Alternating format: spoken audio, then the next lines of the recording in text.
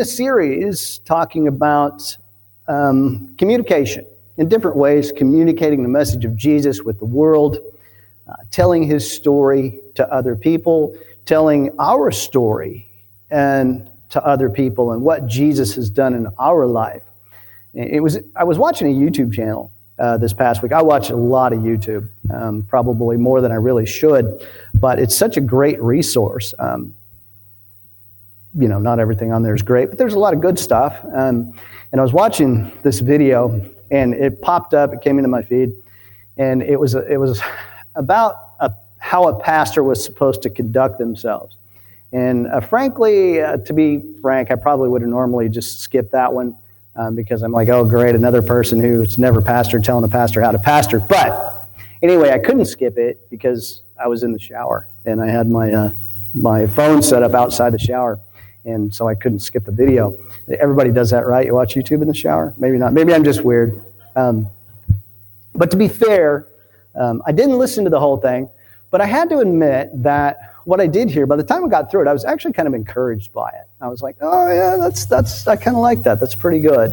But it prompted me to go read the passage that this guy was communicating from.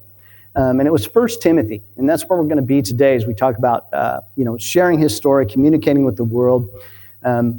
If you guys have seen that title that we've got this morning, it sounds a little like clickbait, but many of the books in the New Testament are letters that were written to different people and different churches, and 1 Timothy is no different. It's a letter that Paul writes to Timothy, kind of like Timothy's mentor. And it's what's referred to often as one of the pastoral epistles. Like there's the Gospels that talk about the life of Jesus, and then there's a few pastoral epistles where Paul is writing instruction to Timothy. He's a younger pastor, and Paul invests a lot in Timothy. And in chapter 4, he's giving him some instruction on being a good minister of Jesus Christ and how to do that. And like I said, if you've noticed or caught the title for the sermon today, don't get too excited. It's probably not what you think. But as we go through these things and touch on different things as we go through this passage in Timothy, some will find them encouraging. Some might be a little disappointed. Someone may even get a little angry. But of course, I have a calling to fulfill, and there's things that I need to talk about at times and teach people. And sometimes if you get angry, if you're that latter person, remember, anger is a masking emotion, and there's something underneath that anger that's causing it, and it very well may be conviction. I know sometimes when I listen to things that make me angry, when I have time to kind of settle in it and think about it, I'm like, that may be right. But let's read. We're going to read from 1 Timothy chapter 4, verses 1 through 16 to open up. And this is what Paul writes to Timothy. He says, "Now the Spirit clearly says that in the last time some will depart from the faith and pay attention to seducing spirits and doctrines of devils, speaking lies and hypocrisy, having their consciences seared with a hot iron, forbidding to marry, commanding to abstain from foods, which God has created to be received with thanksgiving by those who believe and know the truth. For everything created by God is good, and not to be refused if it is received with thanksgiving. For it is sanctified by the word of God and prayer. If you remind the brothers of these things, you'll be a good minister of Jesus Christ, nourished by the words of faith and of good doctrine, which you have followed closely. But refuse profane and foolish myths. Instead, exercise in the ways of godliness. For bodily exercise profits little, but godliness is profitable in all things, holding promise for the present life and also for the life to come. This is a faithful saying and worthy of all acceptance. For to this end we both labor and suffer reproach, because we trust in the living God, who is the Savior of all men, especially of those who believe. Command and teach these things. Let no one despise your youth, but be an example to the believers in speech, in conduct, in love, in spirit, in faith, and in purity. Until I come, give attention to reading, exhortation, and doctrine. Do not neglect the gift that is in you, which was given to you by prophecy with a laying on of hands by the elders. Meditate on these things. Give yourself completely to them. that your progress may be known to everyone. Take heed to yourself and to the doctrine. Continue in them, for in doing so, or in doing this, you will save both yourself and those who hear you. Let's pray. Our Father in heaven, we love you. We praise you. We thank you for your grace, your mercy that you so freely extend to us. And as we look to your word, Father, I pray that we would hear what you have for us to learn from it. And not only that we'd learn from it, but it would shape who we are. We would become more of who you want us to be each day as we walk closer with you. And that we would carry that with us everywhere we go. And we would be people who go into the world and speak reason and peace into difficult situations. And we're thankful for Jesus. It's in his name that we pray. Amen. Now this chapter and the next one, they're a bit challenging to speak from as a pastor, especially the next one when Paul starts talking about, the pastor being worthy of being paid well and things like that. And it can come off almost as if someone like myself speaking on these things is trying to set himself at some kind of an advantage. And that's really not what this is about. It's just about teaching things that I'm supposed to teach. But most of the time, actually, I think every time I've heard this passage taught, it's been from the place of this is how the pastor should conduct himself. There's certain things a pastor should do. There's certain things, ways that he should act. And that is true for sure, no doubt. But the why of a pastor doing those things it's kind of missed, often missed, I'd say. And if we're really frank about it, something I've seen, maybe you've seen it well in the world, is Christians often struggle with the why. We often know what we should do. We often know, how people should live, but sometimes we struggle with the why they should do that. A lot of Christians are able to tell someone a good way to live, the right thing to do, but sometimes it's more difficult to explain the why of that, especially with some of the social issues and things that we see that would be counter to Christian doctrine. Why living one way is better than another in a pragmatic sense. And sometimes that's clear, and sometimes it's more of a struggle. Sometimes it's not quite so clear.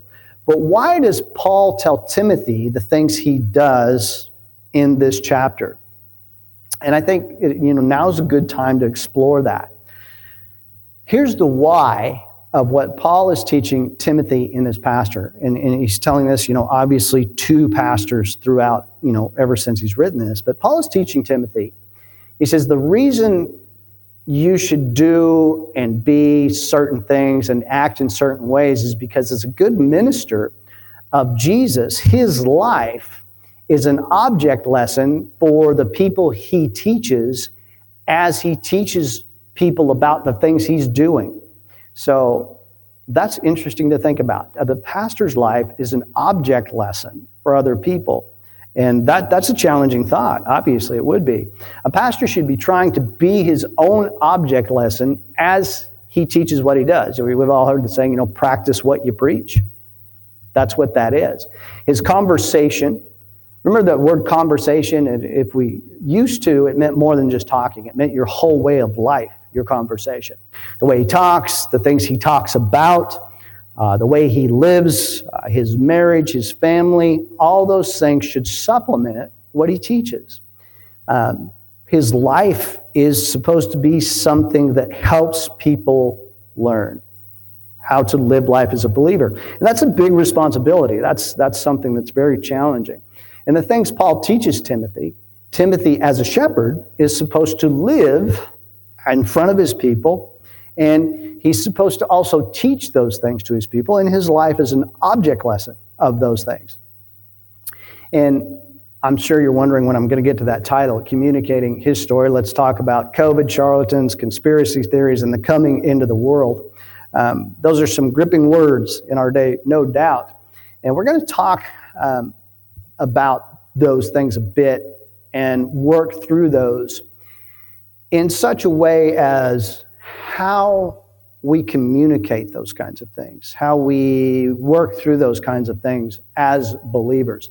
So let's talk about some things. And Paul opens with this in the first couple of verses there. He says, "Now the Spirit clearly says that in the last time some will depart from the faith and pay attention to seducing spirits and doctrines of devils, speaking lies and hypocrisy, having their conscience seared with a hot iron."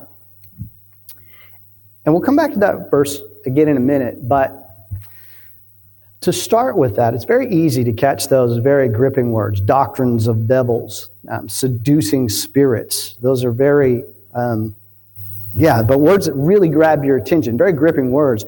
But notice that Paul opens with something before that. He says, "Now the Spirit clearly says that in the last times some will depart from the faith." Some will depart from the faith. In regards to the last times, we'll start there.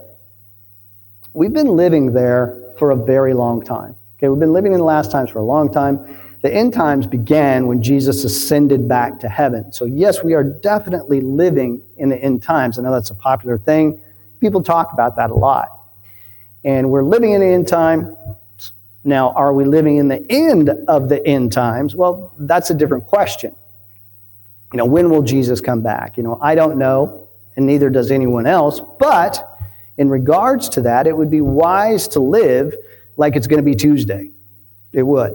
Every generation of Christians thinks, this is it. And maybe for us, this is it. But the fact is we don't know for sure. We don't really know. So what we do is we live our lives in such a way that we believe that to be true.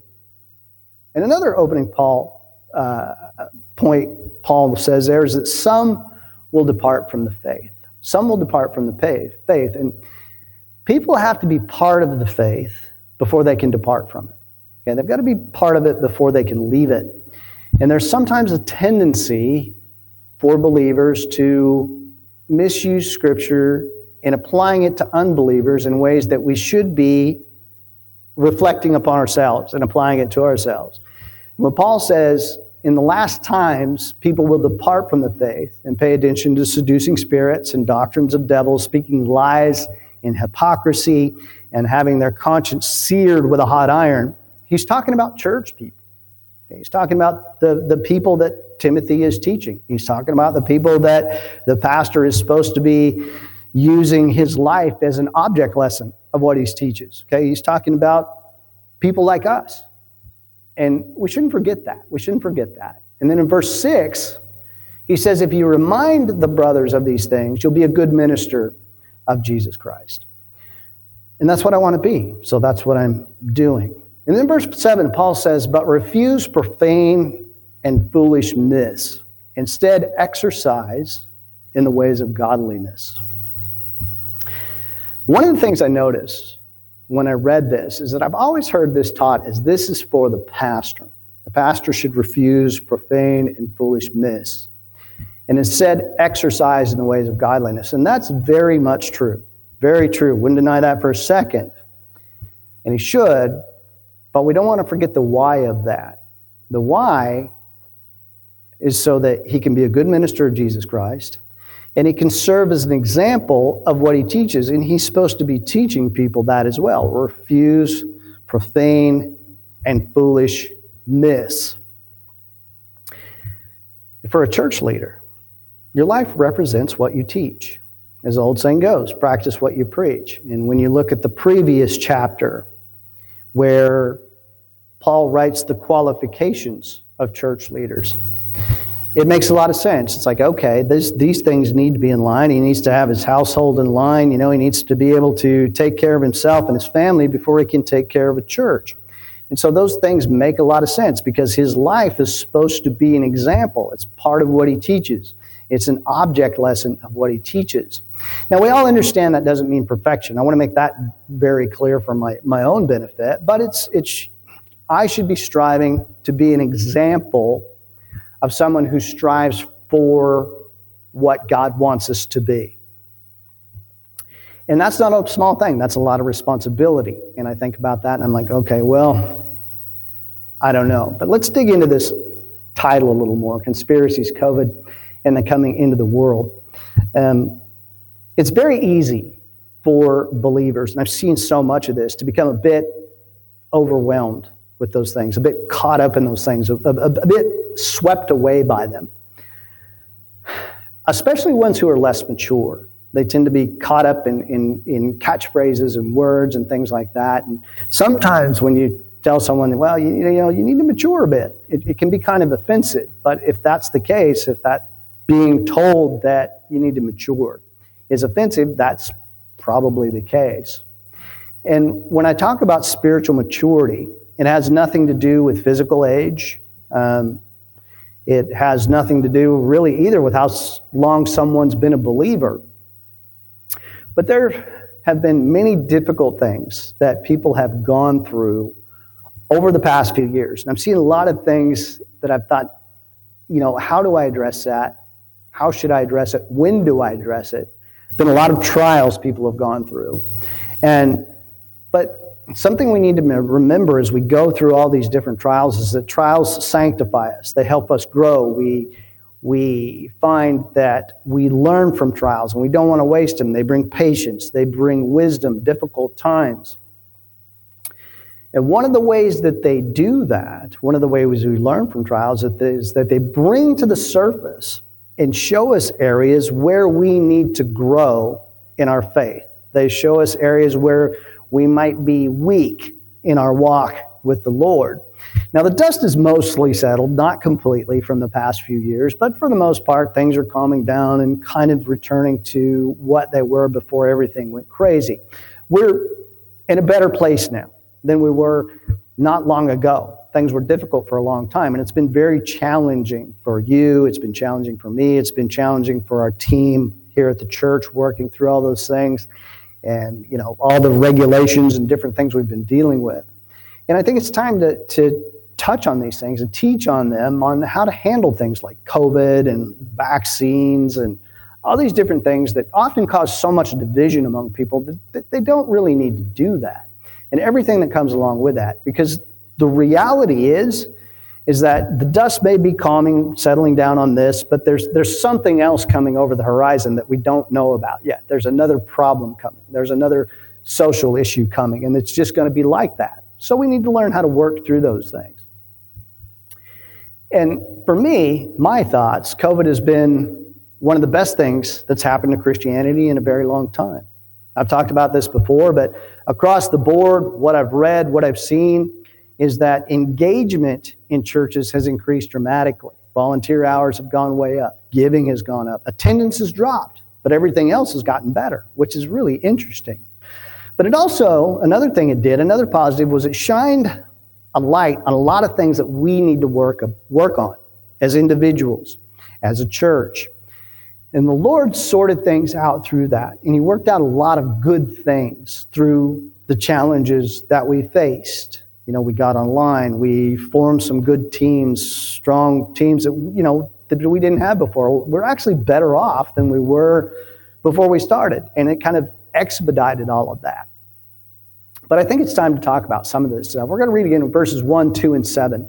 And this is where we're kind of hanging out today. It says, "Now the Spirit clearly says that in the last time some will depart from the faith and pay attention to seducing spirits and doctrines of devils, speaking lies and hypocrisy, having their conscience seared with a hot iron."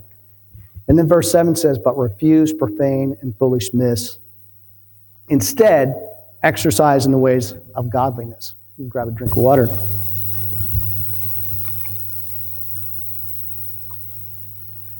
But instead of those things, exercise in the ways of godliness. So, a pastor should teach these things as his life serves as an example of them. And throughout everything we've been through over the past few years, some pastors have done that well, some pastors have done that not so well. And I know personally opinions of how I've handled those things would be wide and varied. However, only one really matters, and that's the Lord's opinion. But even in difficult times, Christians should be reasonable, sensible, settled, and peaceful people. Some have done well with that, some, well, not so much.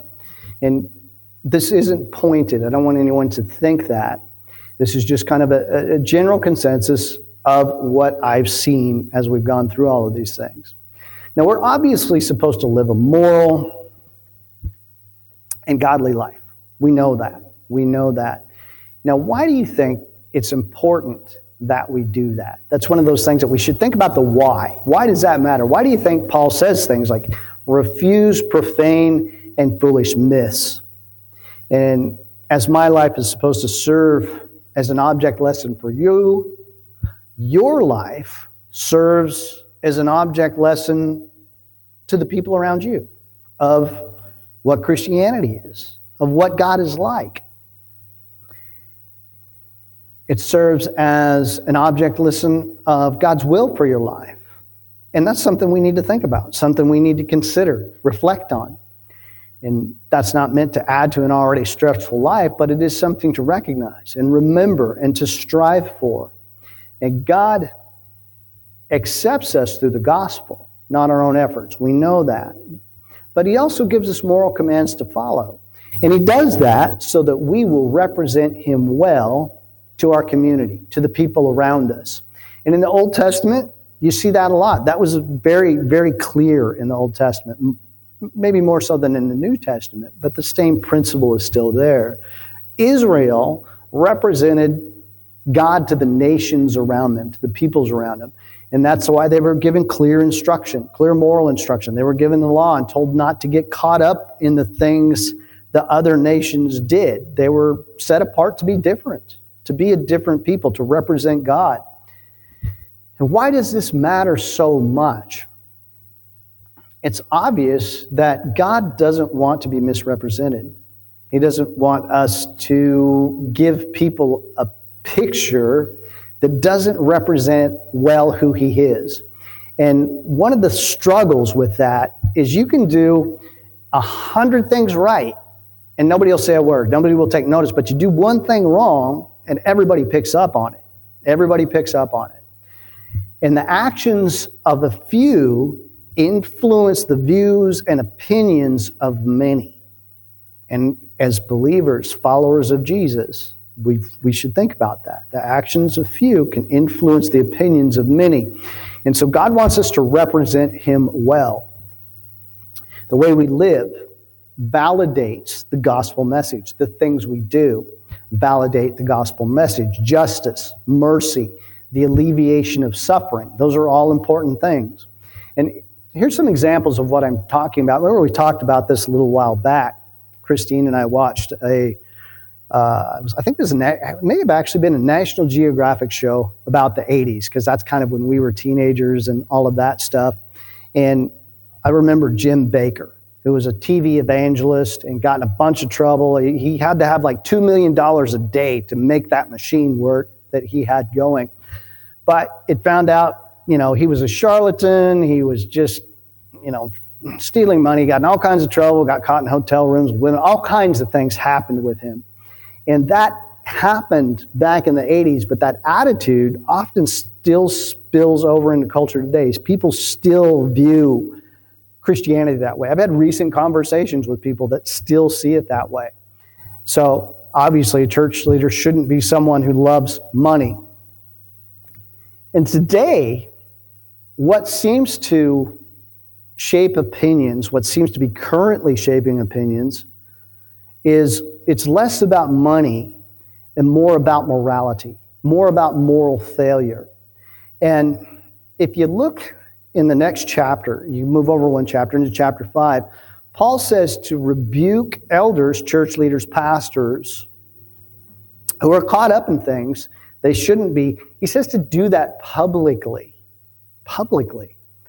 And that's because a pastor's life serves as a public example. Whether it's a good example or a bad one, it's a public example. And that's why he says to rebuke them publicly. Now, there's two reasons, really, that should happen. One of them is doctrinal heresy. Just outright doctrinal heresy. The other one is moral failure. And that seems to be one that's shaping a lot of opinions today. And when we talk about, rebuking elders, that doesn't mean opinions or debatable things or personal issues, but things that are clearly established. And unfortunately, we've seen a lot of moral failure among church leaders. Use the term loosely, I don't know. Publicly. I used to be careful about saying names, but I thought, well, it says publicly. Maybe I should say names. This is something not to do. Carl Lentz. Does anybody know who that is? Does that sound familiar? Carl Lentz. He's the guy who was the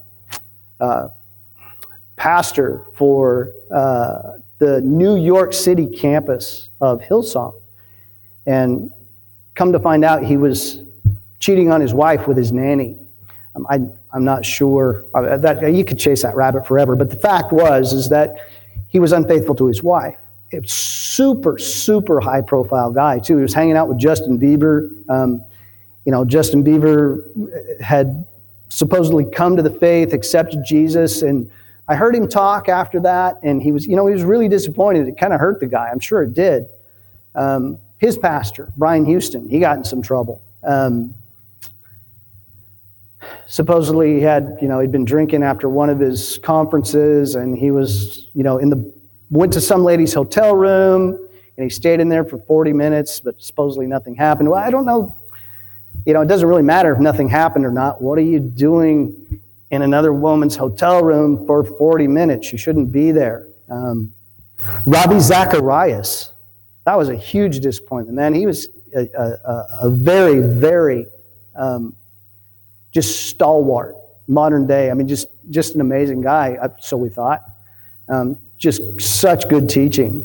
And it turns out that, he's got these different apartments he's maintaining for women around the world, and he's got all these accusations against him of sexual harassment. And he's got a masseuse that's not really his masseuse. And, I don't want to misspeak, but there was just this disastrous web of problems after he died. And unfortunately, that caused a lot of damage for a lot of people. And, don't do what they did. They're a public example. Because it misrepresents who God is. It misrepresents how we're supposed to live. And the actions of a few influence the opinions of a great many. And their moral failures, unfortunately, have probably done more or had more influence in a negative way than the rest of their ministry. And sometimes I've heard people say in situations like that, that's the world attacking Christians. No, it's not. Sometimes we need to own up to things. When things are bad, we say, yep, that's bad, that's wrong. That's why Paul says, rebuke that publicly. Own up to it. That's not right. That's not who we are. That's not how we live. And the fact is, there are thousands of pastors in churches doing a great job. But like we said, you can do 100 things right. Nobody says a word. You do one thing wrong, and everybody notices. And a moral failure for a church leader misrepresents God to his people. It misrepresents God to the community. Hence the public rebuke and saying, okay, this is not who we are. And I'm not saying I'm better. I'm saying this is what the Bible says. Okay, I don't want to confuse the two. And it's very important that each of us represent God well, because in our own community, in our own circle that we live, we have influence on people. And moral failure in each of our lives has the same kind of influence on the people around us, the people close to us. Matter of fact, the people close to us are very much affected by it because they're close to us. Maybe you're someone who's been through that. Maybe you've dealt with some kind of moral failure in your own life, and you know how painful that is. You know what that's like, maybe abuse or infidelity or whatever it might be. You know what I'm talking about. You know the kind of damage that does. Christians should be moral, reasonable, peaceful, and sensible people. We shouldn't cause problems. We should solve them. And that's been a problem for the past few years, and it's very unfortunate. And people have been under a lot of stress and have had a lot of anxiety, which is not an unreasonable thing. Okay, stress, worry, that's normal. That's not unreasonable. It's going to be part of life. But how we react to that can be unreasonable. One of the things that causes people anxiety and stress is not knowing what's going to happen. That's like the biggest cause of it, is not knowing what's going to happen.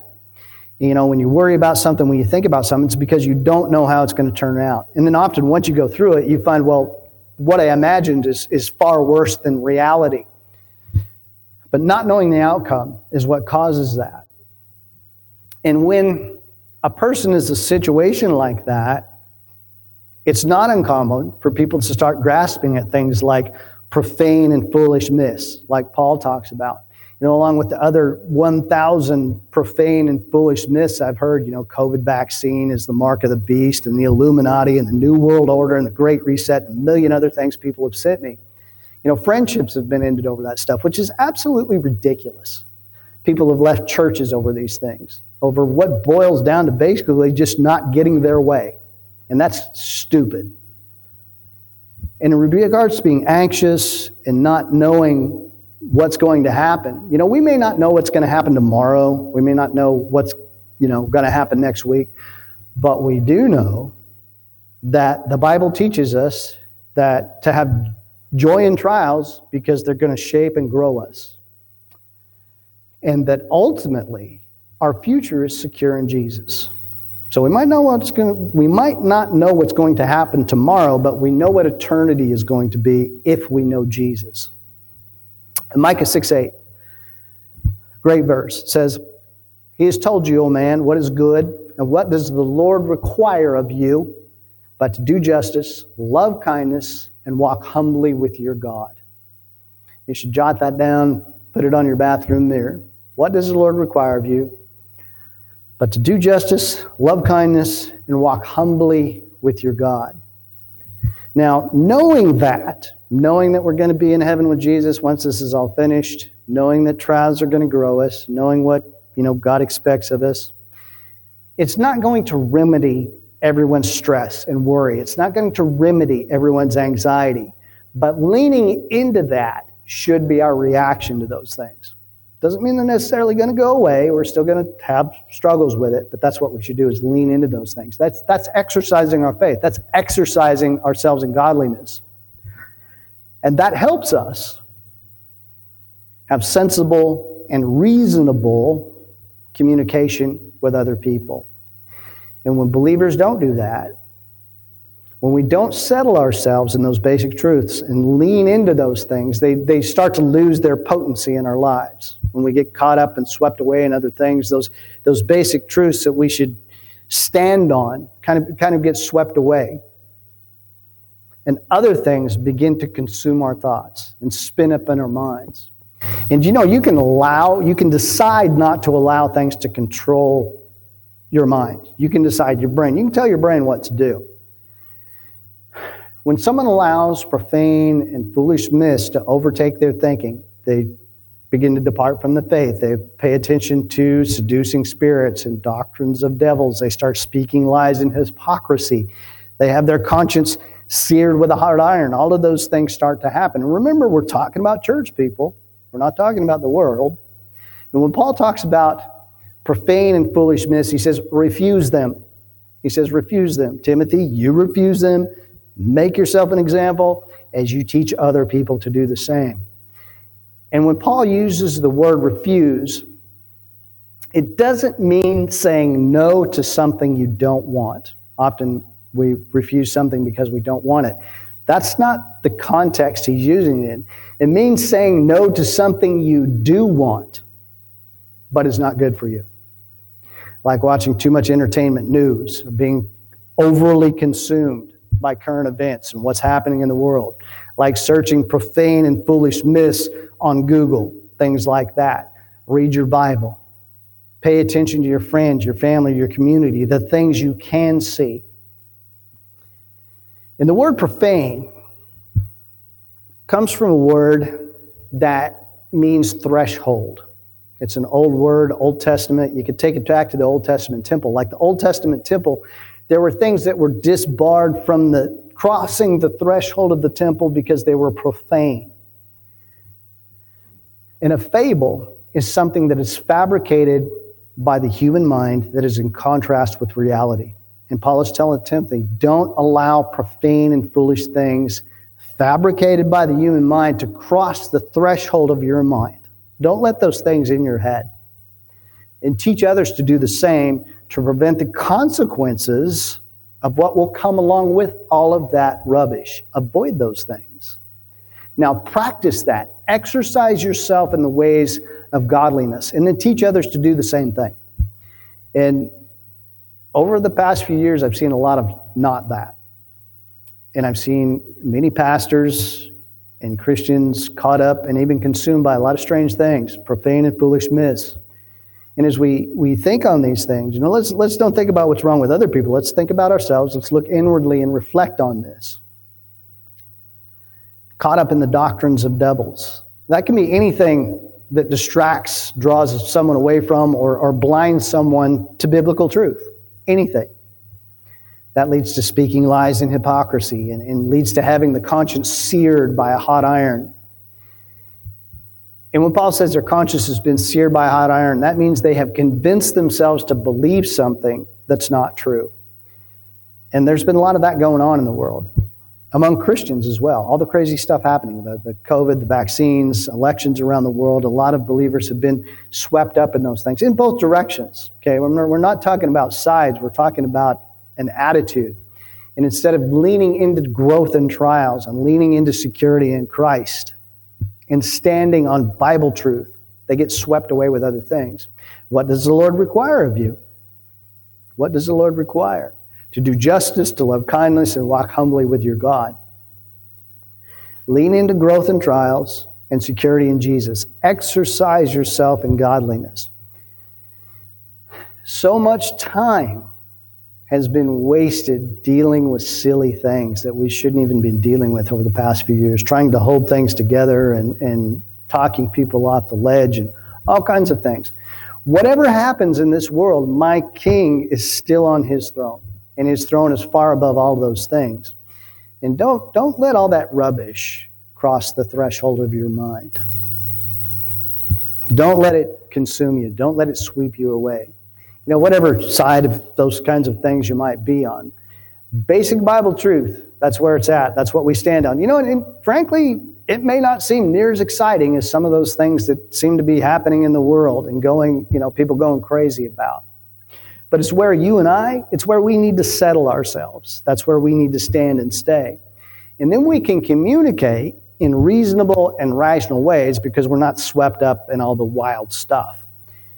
Spend more time in your Bible, spend more time in prayer, and less time on Google.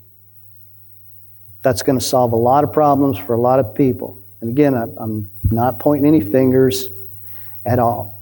And I'm not saying hide away from the world. I don't want anybody to take that wrong. I'm not saying don't have opinions. And I'm not saying, don't be involved in things. Christians should be out in the world. We should be engaged in our community.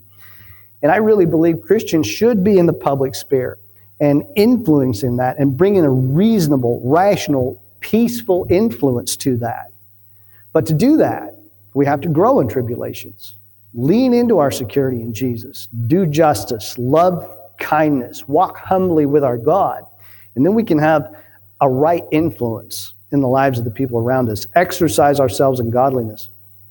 Have your opinions. Form opinions. Your thoughts. Share them. Fulfill your civic duty. Do all of those things. We should do that as believers. But first, exercise yourself in godliness. First, feed yourself with His Word. I had a good conversation with someone I hadn't seen in a long time the other night. And I was kind of the person in their life when they were really struggling and had first come to the Lord. And we worked together for a while, and then they went on and did other things. And we saw him recently, and man, had this guy grown. It was amazing how he had grown in the Lord and just, he's a strong leader of his family now, just doing wonderful. And when I knew him, that was not that guy. But now he's just, it's incredible to see that in his life. But you know what he told me? He says, the one thing that was a catalyst for me more than anything else was learning to feed myself, to read God's Word for myself, to sit down, discipline myself to read the Bible and talk to God. That was the thing that really changed my life. Exercise yourself in godliness. Pull your head out of all the things, those things that are distracting us in the world, drawing believers away from exercising godliness, drawing our attention away from where God has placed us. God has put us in a place. And often our mind is all over the world and in other places. And to be fair, media is very distracting. Social media is distracting. Google's distracting. News is distracting. All those things keep our mind, all over the place. And it's difficult. In the way, algorithms work on the internet, when you search things, it shows you more of what you have searched for in the past. So it's not really giving you a full picture. It's just kind of putting you inside of an echo chamber. So it's good to step away from those things and just look at our community around us. Look at the people around you and value that. We need to get out of that headspace of that massive picture of the entire world. Exercise wisdom and patience. Because that's a big problem. Looking at a picture that is way too big. I've got some homework for you this week. We're about to finish up. Take pragmatic steps to do justice and alleviate suffering. Kindness. Walk humbly with your God. Because those things are part of our communication as believers as we go to the world and share His message. And when we do things like that, we validate the message of the gospel. And this is something you can talk about over cup a day if you like, because social media rants and complaining and having a wedge, they don't count. They don't do anything.